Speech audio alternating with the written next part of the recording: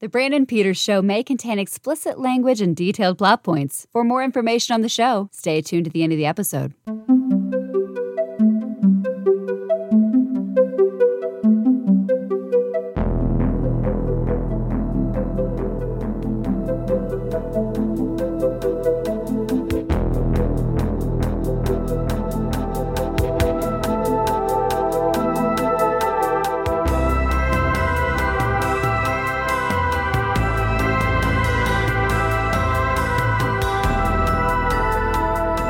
And now, here's Brandon. Welcome to the Brandon Peters Show as we continue our trek through the summer of 82 at 40. A weekend by weekend look at movies released during the summer of 1982. And as always with me for this journey from Forbes, Scott Mendelson. Wait a minute.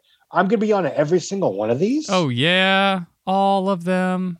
Oh. Yep. It's in the contract. I'm getting paid? Mm-hmm. Yep. Good news, bad news. Yep. Hi, how you doing? Paid in IOUs. Yes. All right. Doing good.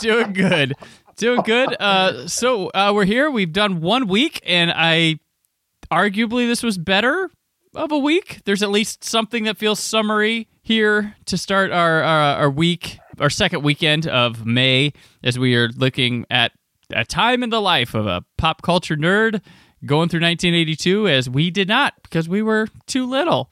I was 2 years old. I was 0.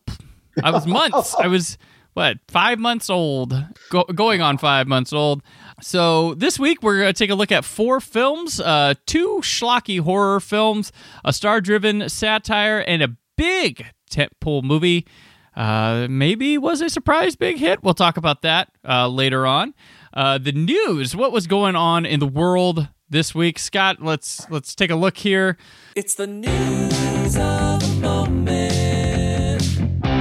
Ladies and gentlemen, I will read the first runner-up and then Miss USA. The first runner-up is Miss Texas. Miss Arkansas is Miss USA.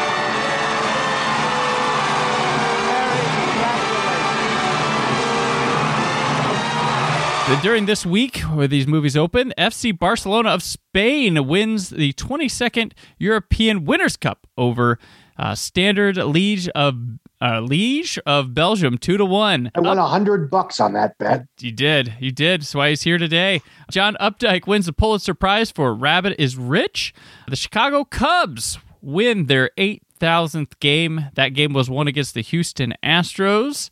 That is for regular of the show, Prez Maxon. He's a big Cubs fan. And Terry Utley of Arkansas was crowned Miss USA. We'll touch on that a little later on the show, actually. Barnum closed in New York City after 854 performances. Salvador Jorge Blanco won the presidential election in the Dominican Republic. And to follow up from something last week, because Scott was loving the hockey news, the New York Islanders won the Stanley Cup, sweeping Vancouver Canucks in 4 games, their 3rd Stanley Cup in a row. I believe that's called a three-peat. That's what happened in the world this week for the show. This is the weekend. This is the 14th, 15th, and 16th of May. They were strangers from the West, learning to live in harmony with their new home. Everything seemed perfect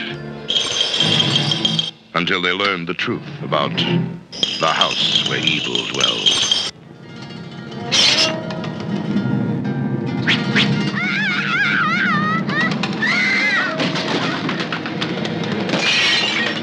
What are you doing? Are you crazy? No! They were told the stories were only legends, tales told from generation to generation.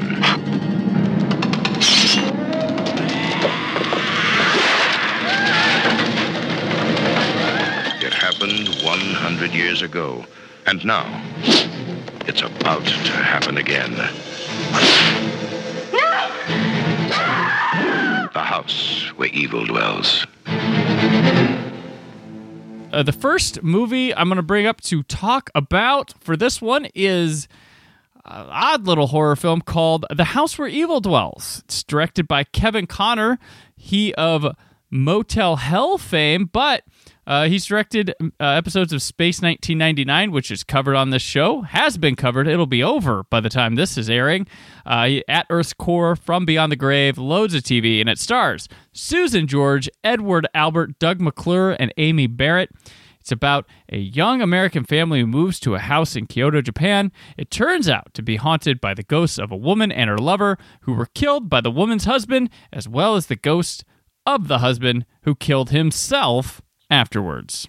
What a movie this was. I had never heard of this one before. Perhaps understandably.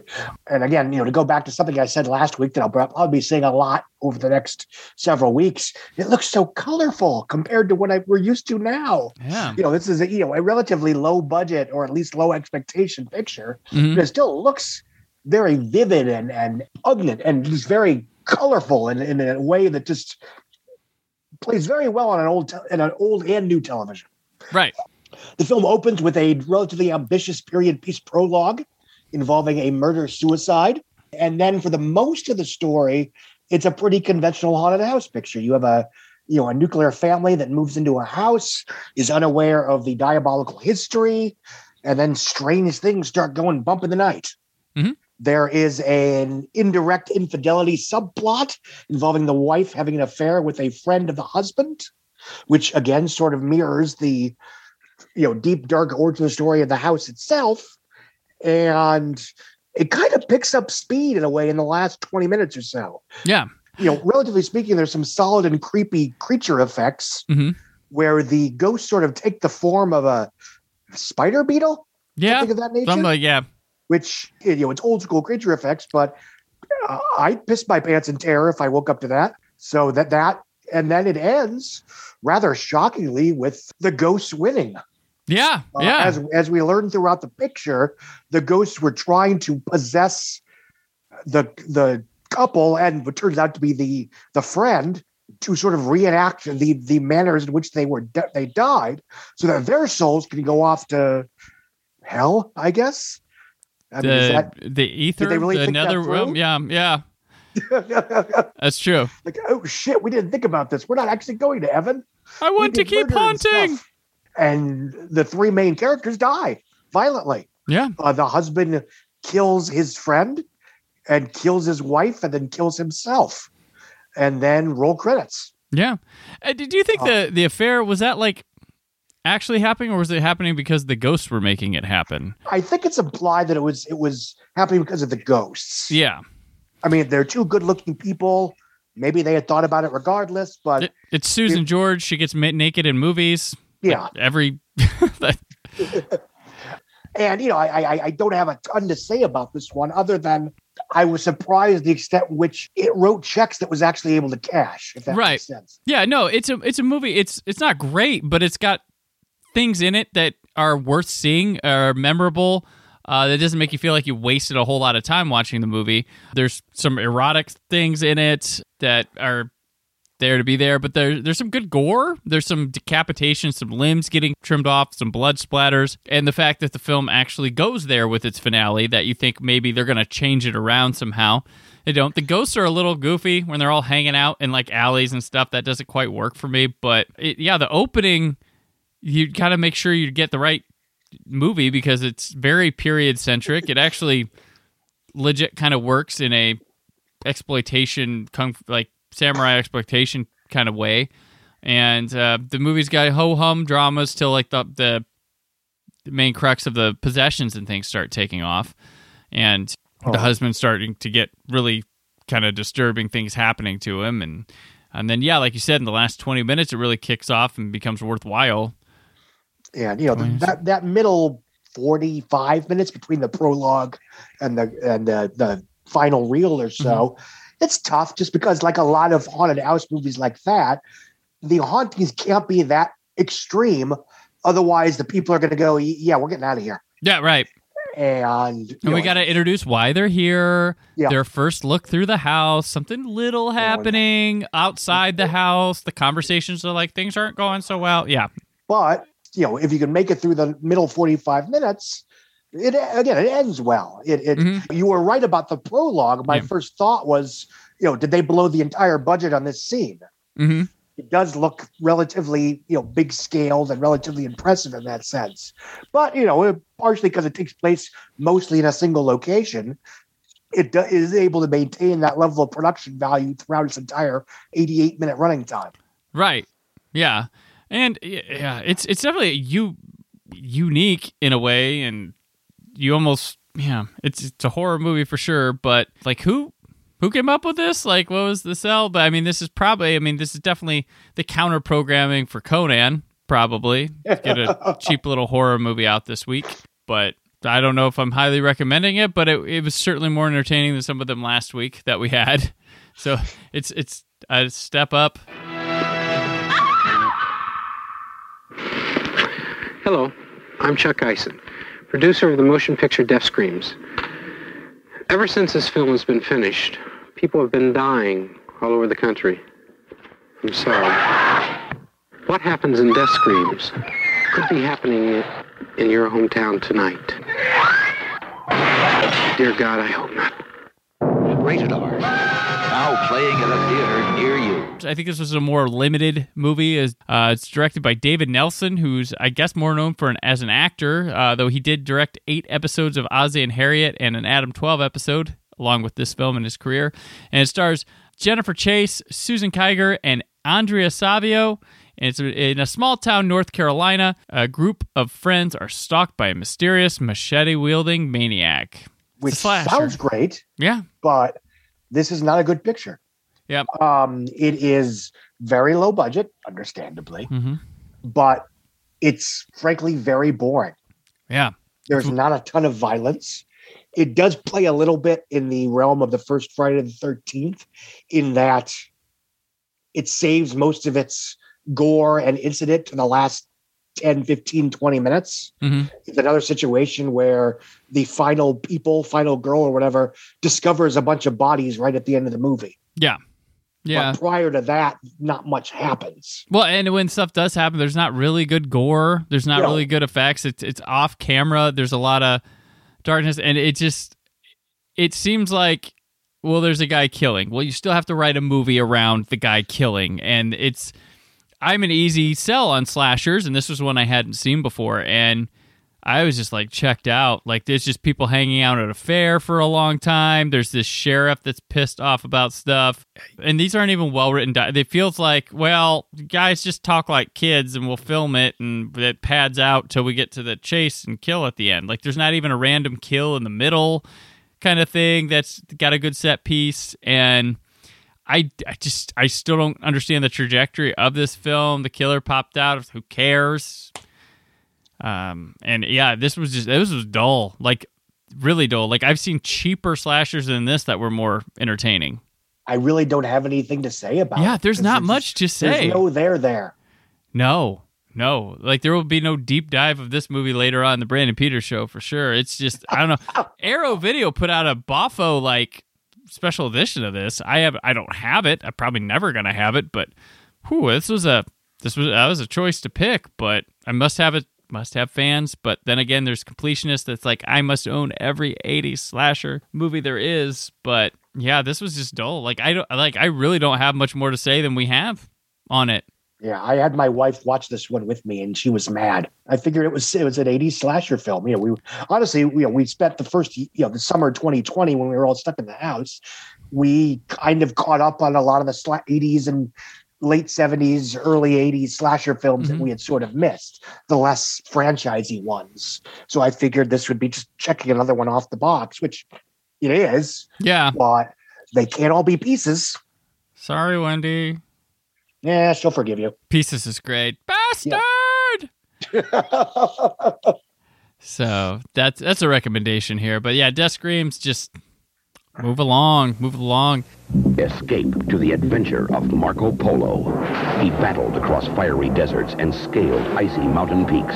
He was taken prisoner by fierce Muslim warriors. By our law and the rules of war, you deserve to die. He challenged Mongol tribesmen, fought with the conquering armies of the great Kublai Khan, and incurred the wrath of the mighty emperor himself.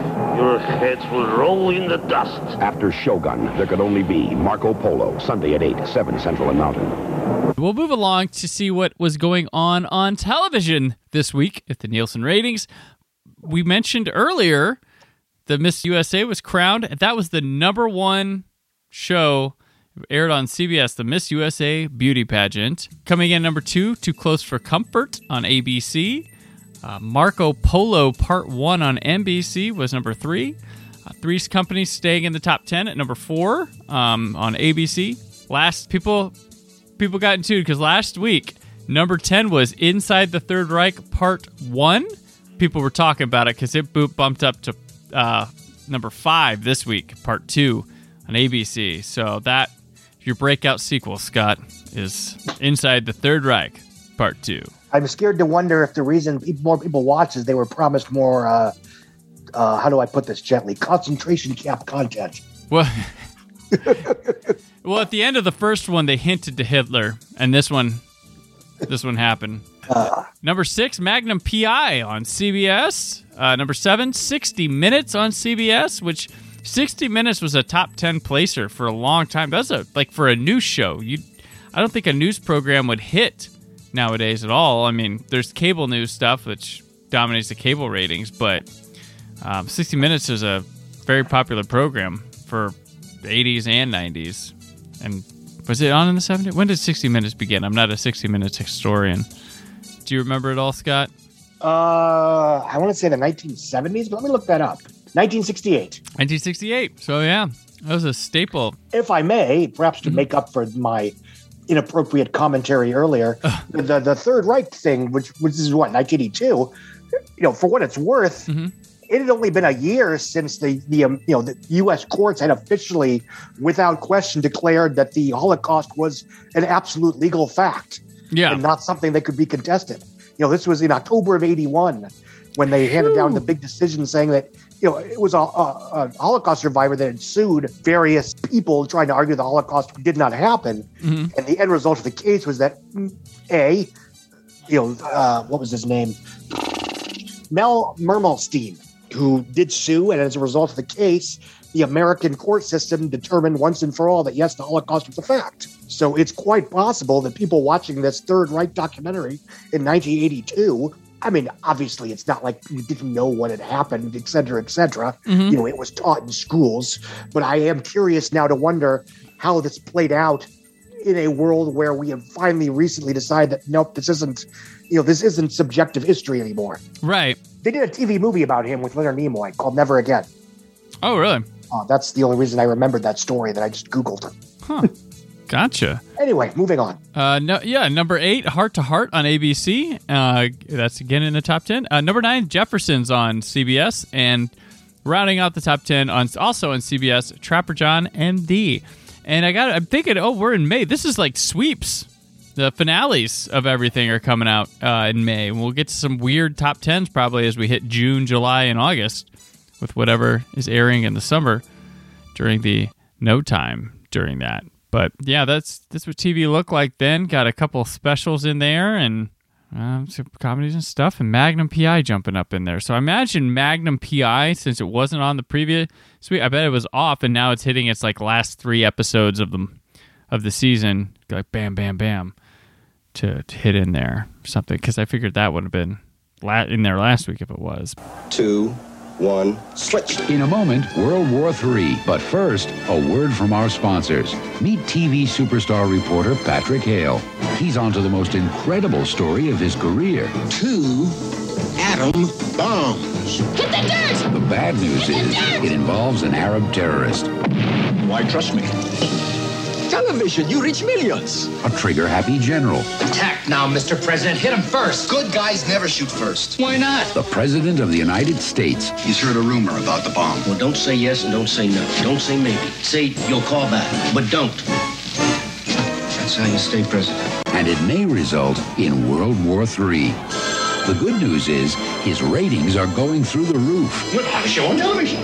Columbia Pictures presents Wrong is Right, a very funny look at the world. Rated R.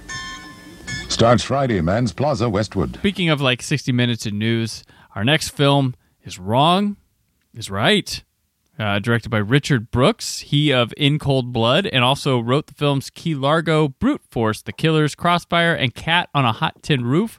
Stars Sean Connery, Robert Conrad, Catherine Ross, John Saxon, Leslie Nielsen, Henry Silva, Rosalind Cash, Dean Stockwell, and there's a little small role for Jennifer Jason Leigh in the movie.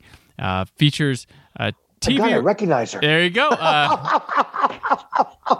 Carry on. It's about a TV reporter who finds himself in the middle of an Arab leader buying 2 portable nukes, terrorists, arms dealers, reporter, CIA spies killed, U.S. president ordering like a lot of pandemonium. This is a full-on satire that oddly had some timeless qualities about it.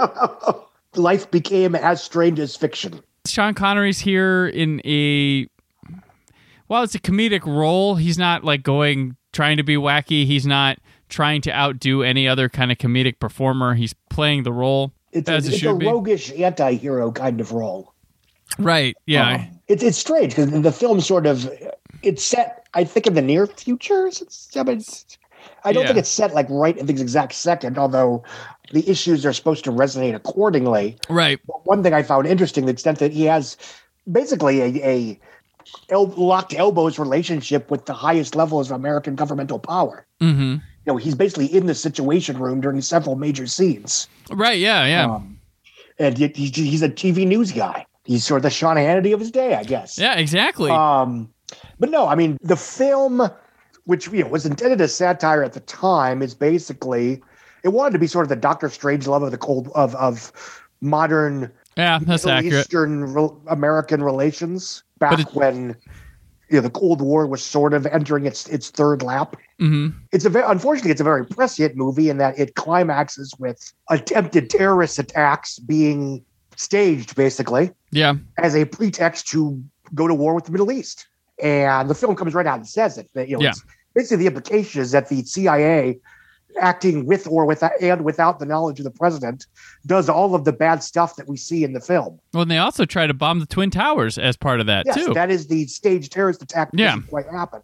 That is then used as a pretext to go to war with the Middle East. And it's a deeply angry, cynical, pessimistic film filled with, frankly, shocking violence. Yeah. I wouldn't say it's gore-drenched, but there's quite a bit of Oh, there's a scene with the guy set on fire that's impressively done, and it looks really well. There are suicide bombers out the wazoo. Yep. It's a fascinating picture. Yeah, it's really something to dig up and just take a look at because it's long forgotten. Partially because it's, not that this is nostalgia talking, but it's fascinating to watch a movie like this that could be like this and basically have not only be relatively non-controversial, but have no impact on the pop culture at large. Yeah. Yeah. This is, I mean, Doctor Strangelove is definitely what they want to be, but it's one of its issues is it's by design, but also a fault of it is it's far too bloated. It's a long picture. So many allegiances, alliances, and people. There are some nice twists and turns that happen in there when you realize the government's dealing with its own government on something. But there's just a lot going on. It could have probably started at a later point in the movie to open, but it's a beast of a thing. The film starts on an angle where violence is at an all-time high. People are basically lashing out in various ways, including legal ways. They have they introduced this concept of paid simulations where you can simulate killing somebody that there's this young girl played by Jason Leigh who fantasizes about killing her parents. So she goes to a service that lets her act out that fantasy. And that could have been a movie right there. Right. But it's sort of this random introductory idea that nothing ever happens. Yeah. Nothing ever happens with it, which is fine as contextual seasoning, but it means the movie takes a little bit longer to actually get to where it's going. Mm-hmm. But no, it's a curiosity. it's in that period between, frankly, between Diamonds Are Forever and The Untouchables, where even if the movies were good, and often they were, Sean Connery was not a box office draw. He was getting ready to be James Bond again the very next year. Yeah. Shit. I mean, there's a reason he did Highlander 2, not just Highlander. Yeah. And he's very good in this. It's an old school star vehicle.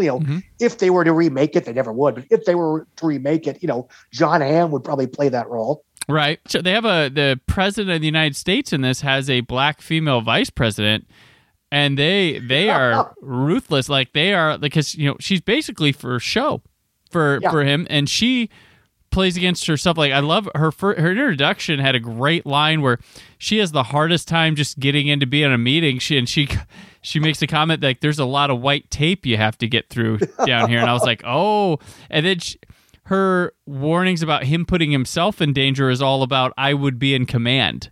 Yeah, and to scare him to not do things, and that's really good satire right there. Yeah, it's she has a great line when the president might basically offer himself up for arrest. Mm-hmm. Was like, if you do that, there's going to be a black woman in the White House and she won't be serving dinner. That's something I don't get shot before taking over. Yeah. She's probably one of my favorite points of the movie. It was really just... The funny thing is they're actually ribbing each other. They're actually on weirdly friendly terms. It's not an antagonistic line. Yeah. But yeah, it's kind of shocking that A, this movie exists in the form that it does. B, that so much of it, unfortunately, I don't want to get, truther here or loose.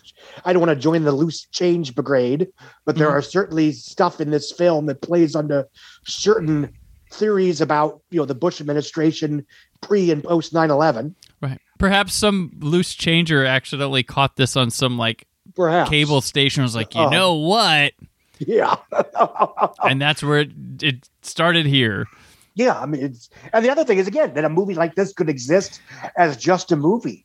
Mm-hmm. Without making much of an impact for good or ill, without making much of a ruckus for good or ill. Yeah, it's the classic example of it's the book isn't great, but I do love the line in Frank Miller's The Dark Knight Strikes Back, where Lex Luthor says something based to the effect of freedom of speech is a wonderful thing, especially when no one's listening.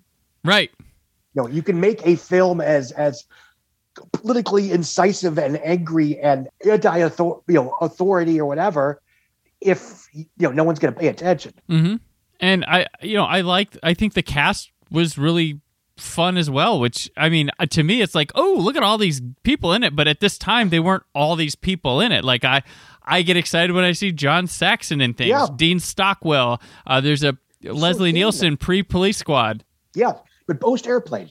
Yeah, pre-Police Squad. Was it the same year as Creepshow? Oh, he was on a run. Yeah, I think Creepshow comes out this. Yeah, it does come out this year. Yeah, and just so many people like Henry Silva not in some schlocky, Italian mobster movie. Well, instead he's playing a Middle Eastern Right. Yeah. Like, yeah, that probably wouldn't fly today because the rest of the film would totally fly today. Yeah. No, and I think if you're into political satire stuff, and you'd be stunned that this is 40 years old and still has the same problems and things going on. And there's other ideas in the movie that's the one thing, like I said, it's bloated. And Scott mentioned an interesting idea about killing somebody to not kill your parents and stuff, and that shouldn't even be in here because it's like, well, that's interesting. Oh, it's gone. It was just a gag, and it has there's a more interesting exploration that could go with that. And I think over the last 40 years, the media, as we know it, has devolved to such a point where the elements about the media in this film that are probably supposed to be satire don't register as much at all. No, that's true. It went to a place that they couldn't have imagined back then. It's very interesting. If you're looking for something Sean Connery, I'm pretty sure you probably haven't seen. Wrong is right. It's something to scratch that itch, that period that Scott said between Diamonds Are Forever and Untouchables. There's plenty of stuff to find of his that's going for things, not caring about things. It's an interesting time for Sean Connery. You have Zardoz, and then you have Cuba. You have Outlander, and all sorts of odd choices for him that just do whatever. fascinating picture. I think it's called The Offense. Let me look at it. Yeah, it's a very early Sidney Lumet picture. It's about a cop who basically loses control and kills a child molester in custody. I think you can rent it at the places where you could rent stuff. Again, it's very low budget, relatively small scale, but it's a fascinating time capsule, especially in terms of early Sidney Lumet. It's a Scott recommendation here from the summer of '82. But yeah, this was very unlike bad films we've had. Like this one, I'm like, yeah, you should check. You give this a shot. Give it, like, if you can find it, if it's not too hard to find, you don't have to go out of your way to find it. Like, yeah, $4 you can rent it. Yeah, you can rent it for a couple bucks, and it probably will show up. It's a Warner Brothers movie, so it could wind up on HBO Max at any given moment.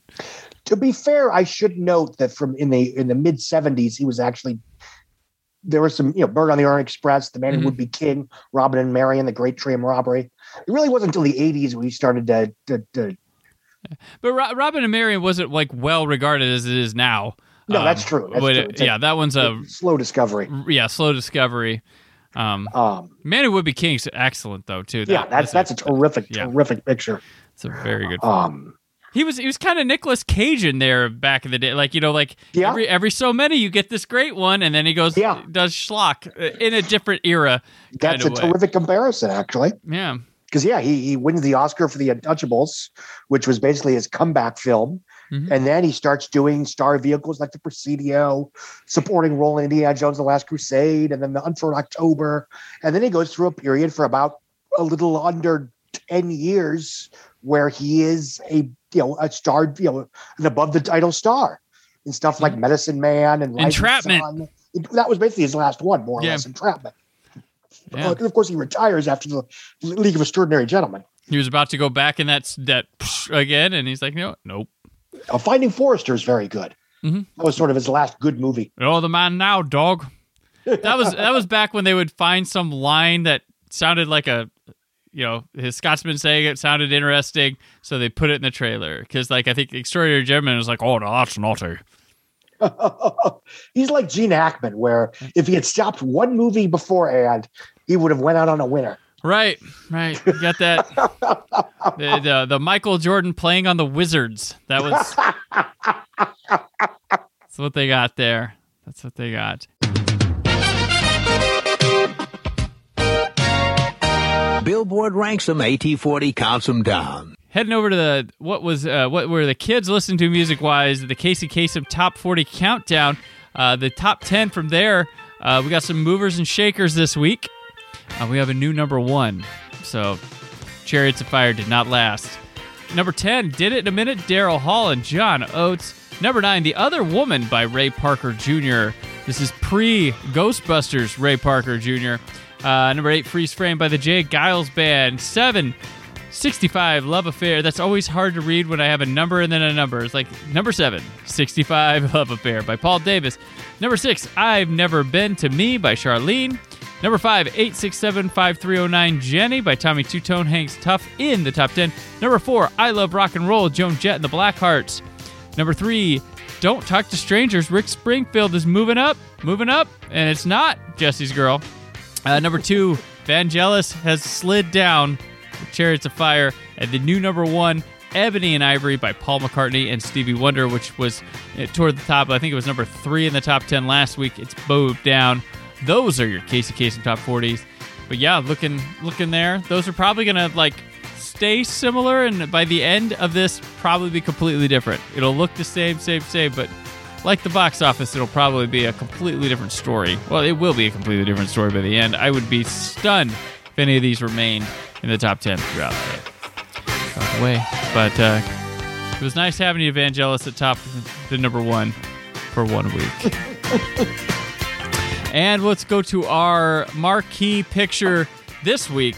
And we're talking about Conan the Barbarian. Warrior, thief, conqueror, king, Conan.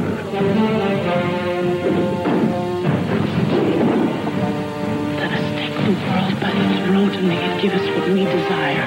Conan the Barbarian. Rated R. Now playing at a theater near you. Directed by John Milius, written by him and Oliver Stone, starring Arnold Schwarzenegger, James Earl Jones, Sandahl Bergman, and Max von Sydow. As a young boy, Conan becomes a slave after his parents are killed and tribe destroyed by a savage warlord and sorcerer, Thulsa Doom. When he grows up, he becomes a fearless, invincible fighter. Set free, he plots revenge against Thulsa Doom. Here we are, Conan the Barbarian. This is what we would think of as a summer movie. Absolutely. Unlike Paradise. This was probably the unofficial kickoff to the summer 1982 season. Mm-hmm. It opened number one at the box office with a $9.6 million. Was this a surprise as big of a hit as it was? Well, yes and no. I mean, it was, by the way, adjusted for inflation, that's about 29.2. Because, I mean, it was a hit. Don't get me wrong. But $38 million is decent without being spectacular. Yeah. Even adjusted for inflation, that's only $119 million. Gotcha. Now, I don't, because the film only, again, it did $38 million on a $20 million budget. The only reason it was as big as it was is that overseas it did very well. I know Arnold Schwarzenegger was one of the first stars of that era to make a real effort to sell his films outside of North America. Right.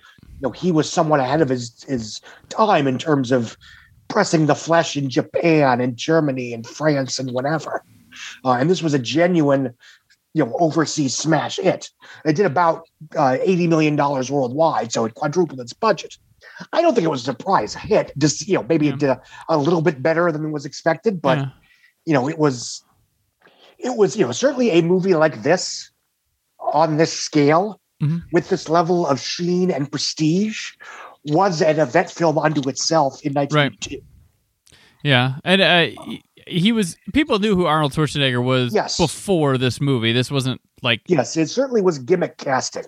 Yeah. The idea is that giant bodybuilder with the the funny accent playing, a walking, murder machine in playing Conan the Barbarian. Yeah. And it was very much star plus character hook. Think, Angelina Jolie as Maleficent. Right. Or back then it was probably closer to Angelina Jolie as Laura Croft. But that's when you take an established star, put it in there. This was kind of like, well, we can get him. Yeah. Dolph Lundgren as the Punisher. Right. Yeah. Basically. Yeah. Probably the equivalent of that. I say because I watched a trailer for the movie and it was still very much exploitation like. It was like, go down. There you go. He's gonna chop a head off. Watch it. And I'm like, wow. For as much as we remember this picture as being this big blockbuster tentpole thing, the trailer is sure like, come enjoy some trash this weekend at the theater. Arnold. Whatever gets him in the door. Yeah, it worked. This is one of the most influential movies to knock off cinema in the 1980s. It's up there. Kicks down to, I will not call The Beastmaster, which we'll be covering later in the summer, is not it's not a knockoff. Like you would think it's a knockoff, but it was being filmed before Conan. Yeah. And already in the works. So there was just two things happening, like as does when cinema. I mean, we had two Joan of Arc movies in a year, the Deep Impact and Armageddon year. But there was a lot, like Italian cinema would go nuts off of this movie, off of a movie we're talking about next week, and John Carpenter's Escape from New York from the year before. Those would be they would churn out ripoffs of those like crazy, like crazy with these. And so would Corman here with Conan. He would jump on it as well. The film got mixed. I mean, the very definition of mixed reviews. Mm-hmm. It's a weird situation where some of the very things that were, this is why this film is good and worth seeing, somebody else would say, this is why this film is terrible and, not worth seeing. It's obviously very violent. It has R-rated gore, R-rated violence. It certainly is not going to win any feminism in film awards. And for that matter, whether intentional or not, it does play into certain Nietzschean Superman fantasies where you have a guy that looks like Arnold Schwarzenegger, very flamboyantly beheading James Earl Jones and throwing his head down a staircase. Yeah. But he is the barbarian. He's sure to act like a barbarian. And again, it's one of those things where, on one hand, it's a little Lenny Riefenstahl-ish, I'm sure. But, as someone that likes James Earl Jones, I want him to play villains like that. Yeah. I think we lose when we don't have non-white guy actors as villains just because we're scared of certain receptions. Right. But whatever. The film, was what it was. It was relatively popular. It certainly is more mainstream than any other Conan adaptation that we've gotten since then. Right. And frankly, I think it started a weird trend where Hollywood would see a film that was successful partially because Arnold Schwarzenegger was in it and think, hey, this is a franchise. Right. Conan, Predator, The Terminator. Well, they also thought the next time we need to get the kids in the seats too. So they drastically changed, which I think Conan the Destroyer is like a doofy.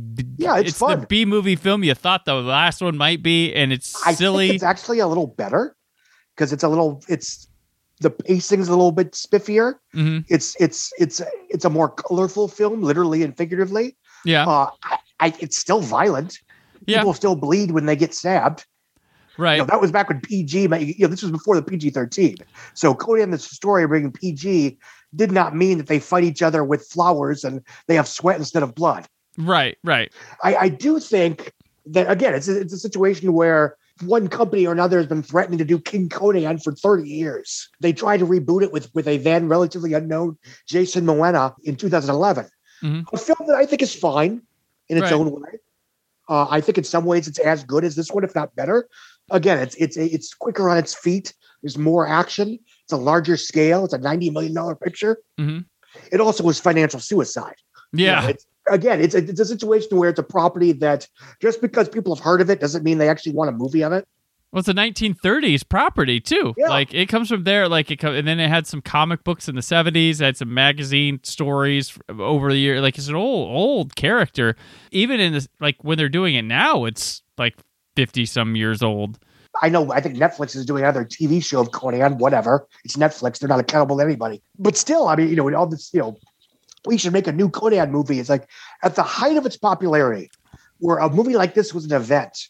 When movies of this nature were rare, when Arnold Schwarzenegger was this incredibly interesting new star, the film still made, adjusted for inflation, $119 million. Right. Now you tell me you're going to spend $80 million on a movie that made 119 domestic 40 years ago?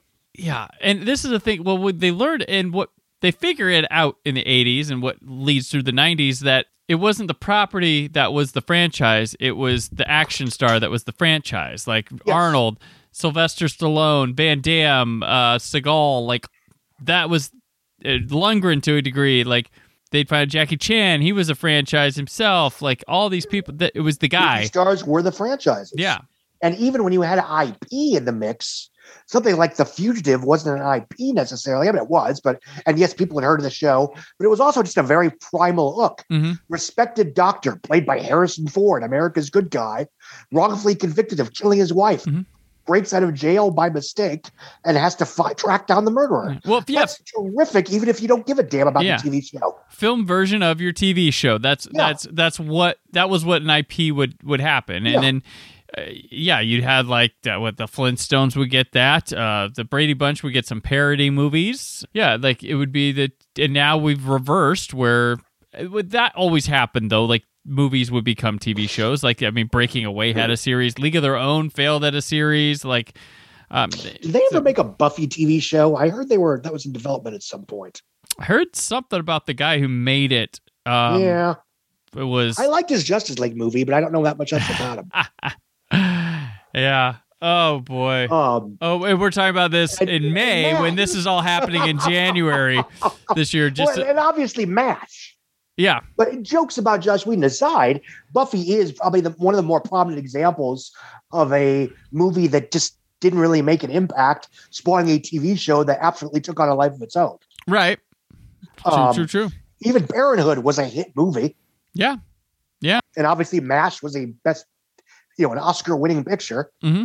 So yeah, Buffy the Vampire Slayer is a little odd, other than maybe Police Squad. Yeah. Where you took a show that nobody watched and made it into a movie that people actually showed up for. Right. Maybe Conan will do something. I watching this, like, this movie still has like really great set pieces and special effects that still feel like movie magic. Like, I'm like, oh, how did that happen?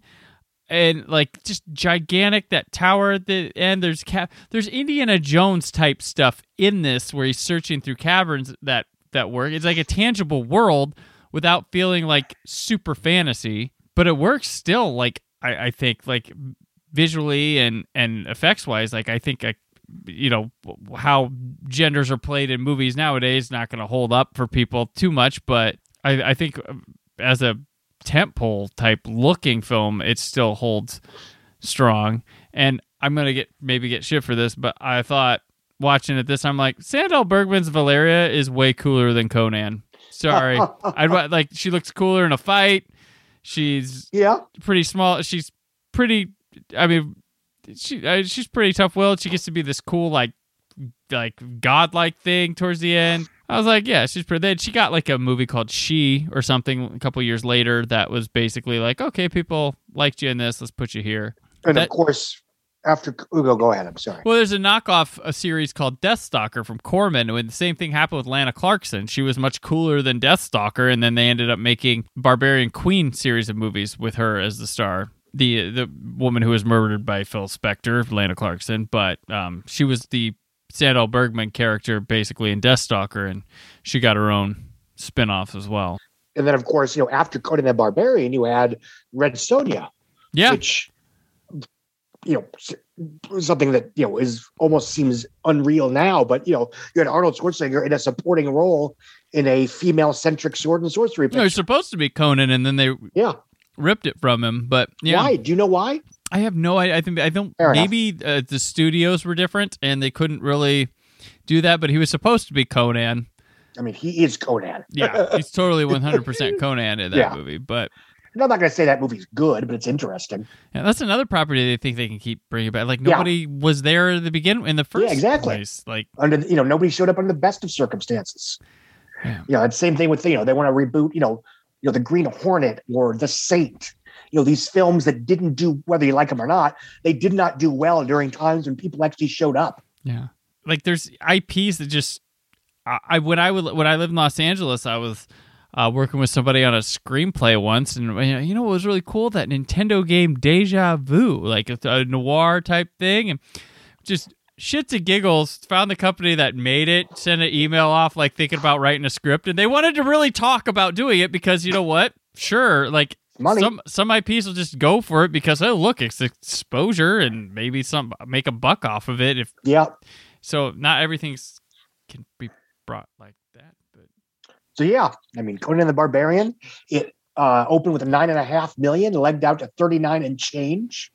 Was this, until Lord of the Rings, Fellowship of the Ring? You think this was the biggest, most cherished, respected fantasy film there was? No, because Excalibur was the previous year. There's Excalibur. But, okay, so I would say Excalibur myself, but that's a bit weird and more, I would think, more divisive of a movie. I'm thinking like general public. Yeah, I would say so. Okay, give or take. I mean, I mean, certainly, Excalibur made about $35 million the previous year domestic. I don't know if there's. Because I think Excalibur's awesome, but it's also way longer of a movie, and I can't see people not caring for it. Yeah, I would say so, just because you get people that wouldn't otherwise be interested in the sword and sorcery genre that just want to, hey, it's an Arnold Schwarzenegger playing a giant barbarian, killing people with swords. Right. But that's a long gap for quality. Just as the appeal of Predator once upon a time was Arnold Schwarzenegger, Carl Weathers, and Jesse Ventura, and a bunch of other tough guys getting their asses kicked by an alien in the jungle. Tough guy Shane Black. Yeah. And it's again, the character of Predator was never the appeal. Right. It was never the draw. True. And, there's a reason why, in franchises like that or RoboCop, that, the first one was really the only one that was a hit. Mm-hmm. And, the only exception to that was when you got James Cameron involved in your sequel. Yeah. Then you got Rambo First Blood Part 2, Aliens, and Terminator 2. True. Yeah, sometimes as we grow older and we realize that we lost, Scott, we talk about this all the time. I'm more interested in like maybe just comic book and novel spin-offs was the way to go. Maybe. Because you don't have, no one's going to read. Some people read them all, and there you go. And they have no budget. But yeah, so that Conan the Barbarian. Also want to note, good score. Has a really cool score to it, big score. You heard it in a lot of trailers in the 90s. Yeah, for sure. And yeah, James Earl Jones, terrific baddie. Not much Max von Sydow, but he's there to give it a little heft later on in the film. Let's take that off. Now we got our number one film of that weekend. What was happening at the box office this weekend, Scott? Conan the Barbarian was number one, earning $9.6 million in 1,395 theaters. Porky's was number two in its ninth weekend of release, dropping just 16% for a $2.8 million weekend and a $76 million total. Sword and the Sorcerer. Porky's outdid Conan the Barbarian. Porky's outdid a lot of stuff. Yeah. This movie was humongous. It's so crazy. As did, it's in 84, Police Academy. Right. Which outgrossed a lot of films that people talk about a lot more than Police Academy these days. True. For better or worse. And I'm not the first person to say this, but I think if Police Academy hadn't spawned a gazillion sequels of, lousy sequels, let's be honest. Right. I think it might be talked about alongside Porky's and Animal House and Stripes, Caddyshack. Not because it's particularly good, because it's not, but it is very much in that snobs versus slobs genre. Right. Yeah. And there was a great article series years ago. Was it the Forgotten Number Ones that someone wrote? Forgotbusters. Yeah, that was. Yes. It's a pretty good series. I'm planning on doing one of those next month, I think, for Wild Hogs. Oh, gosh. Which turns 15 this next month. And if ever there's a film that represents the kind of film that once used to be a hit without breaking a sweat that now wouldn't even exist, right? It's freaking Wild Hogs. There you go. Terrible film, but it had a bunch of stars. It had an easy hook. It was just family-friendly enough. And that was enough to get a $45 million opening weekend in early 2006. Excuse me, early 2007. Number three, Sword the Sorcerer was number three with $2.2 million. Paradise, remember Paradise, last week's winner, was $1.4 million in fourth place, 48% drop, which this was back in 1982. Sean Connery's Wrong is Right made $1.4 million in fifth place. It would eventually end up earning approximately $3.6 million. Wow, so just a little more than double that. Yeah. And then Chariots of Fire, Victoria, If You Could See What I Hear, on Golden Pond, and now at 103.5, Death Trap, Richard Pryor Live on the Sunset Strip, and Quest for Fire. Nice. I haven't seen numbers this low since I was doing box office in late 2020, early 2021. Yeah, but we're getting up there with the Conan, and it's better now. Yeah. It's better now. But yeah, let's see the box office report there. Seems like is Chariots of Fire and Victoria, those are like still hangovers from like an Oscar weekend, still playing pretty much. Those pretty interesting. Cool. Well, that'll do it for this second weekend of May. Scott, as always, thank you for joining me. And before we sign out, absolute pleasure. Let people know where they can keep up with you. Forbes.com. Please Google some variation of Scott Mendelson, Forbes, and the ticket booth. And I'm at Twitter at scottmendelson.com. All right. And I'm on Twitter and Instagram at Brandon4KUHD. Scott and I will return next week where Tom Skerritt gets his death wish, Humphrey Bogart posthumously stars in a movie with Steve Martin, and Mel Gibson takes a bit of a joyride. That and more as we continue on the third weekend of the summer of 1982. Until then, stay film positive. The summer of 82 at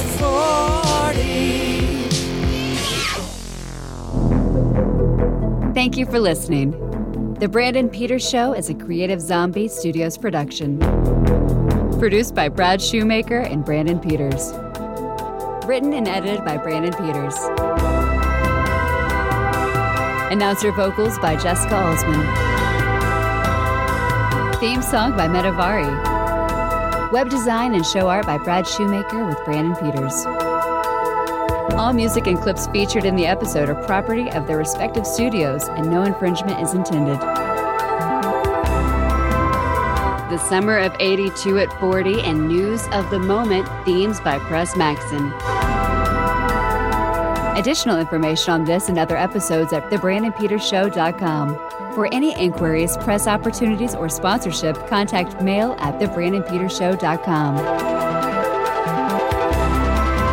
The show is available on Apple Podcasts, Spotify, or anywhere podcasts are found.